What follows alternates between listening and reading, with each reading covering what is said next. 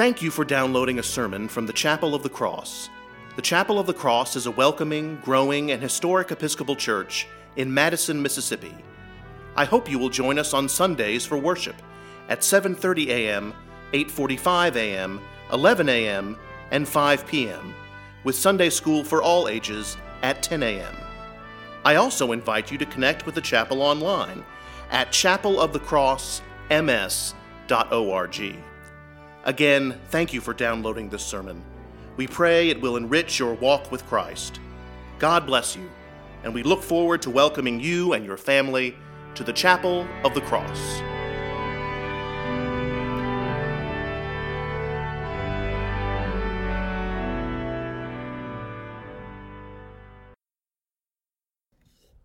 In those days, Mary set out and went with haste to a Judean town in the hill country, where she entered the house of Zechariah and greeted Elizabeth. When Elizabeth heard Mary's greeting, the child leaped in her womb. I speak to you in the name of one God, Father, Son, and Holy Spirit. Amen. Please be seated.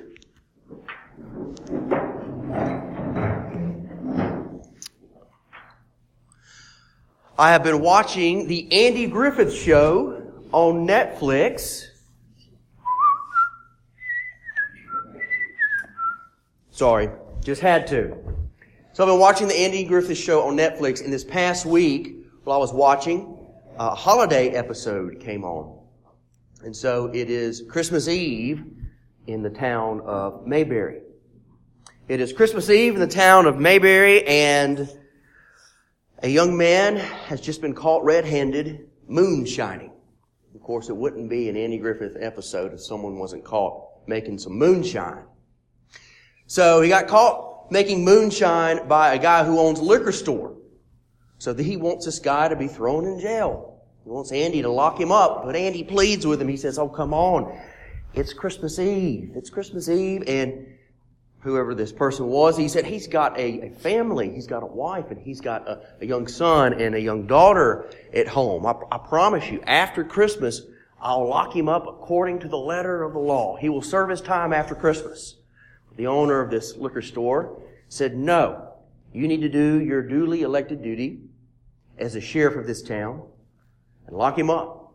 And so much to Andy's chagrin, he locks this young man up, puts him in jail. But what he does is he goes to his house and he arrests his wife and his young son and young daughter for accessory after the fact, because they all knew that Daddy had been moonshining. And so he locks them all up so that they can all be together for the holiday in jail. And then Barney comes in with a stack of Christmas cards that have been sent to he and Andy. And they sit down at Andy's desk and they're reminiscing through these cards, seeing who sent them a card. "Do you remember this person?" "Oh, yeah, fine people. I do remember that person." And so Barney says, "Andy, do you remember the Hubacher brothers?" And Andy says, "I sure do. I sure remember those three young men. Fine young men they were. Where are they now?"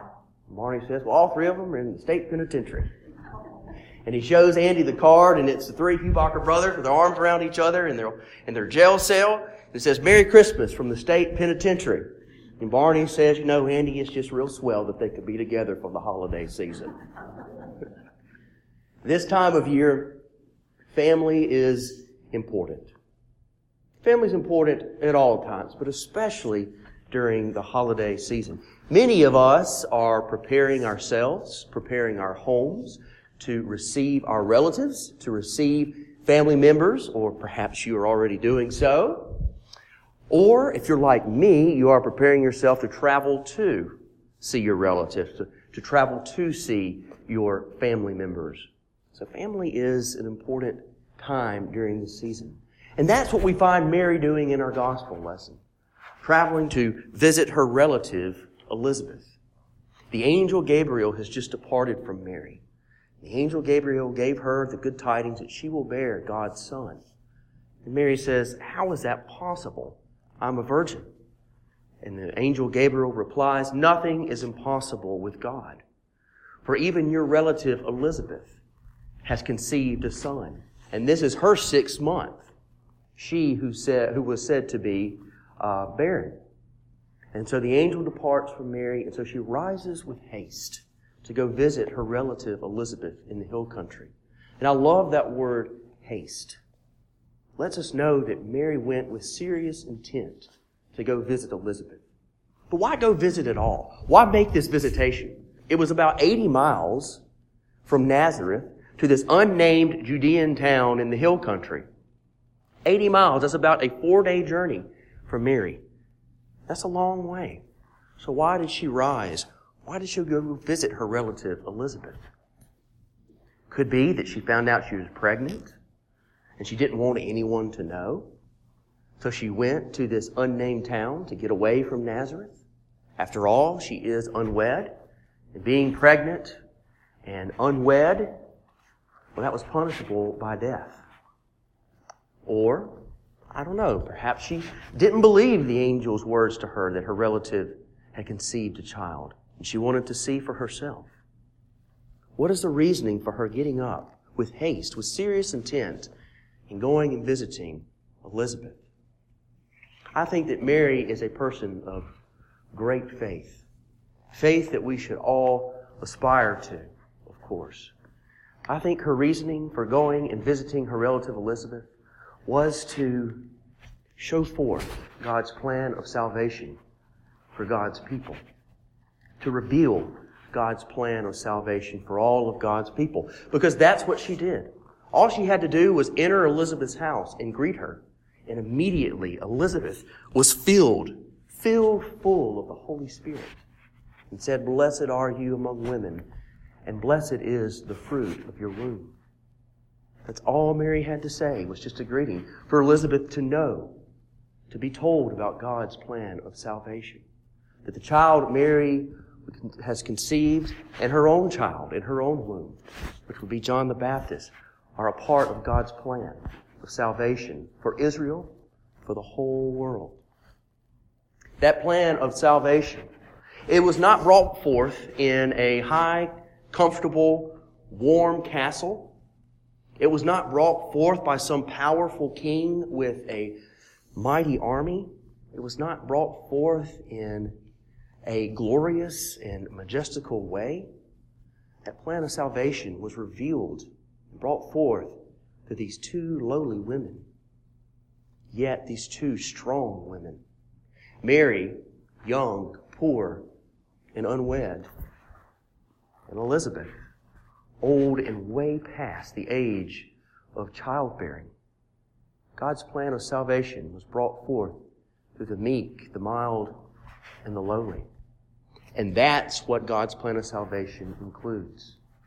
It includes the lowly who are lifted up, as Mary says in the Magnificat. It includes the poor who will inherit the earth, as Jesus says in the Beatitudes during the Sermon on the Mount. It includes the hungry who will be filled with good things. It includes those who are oppressed, for they will be set free.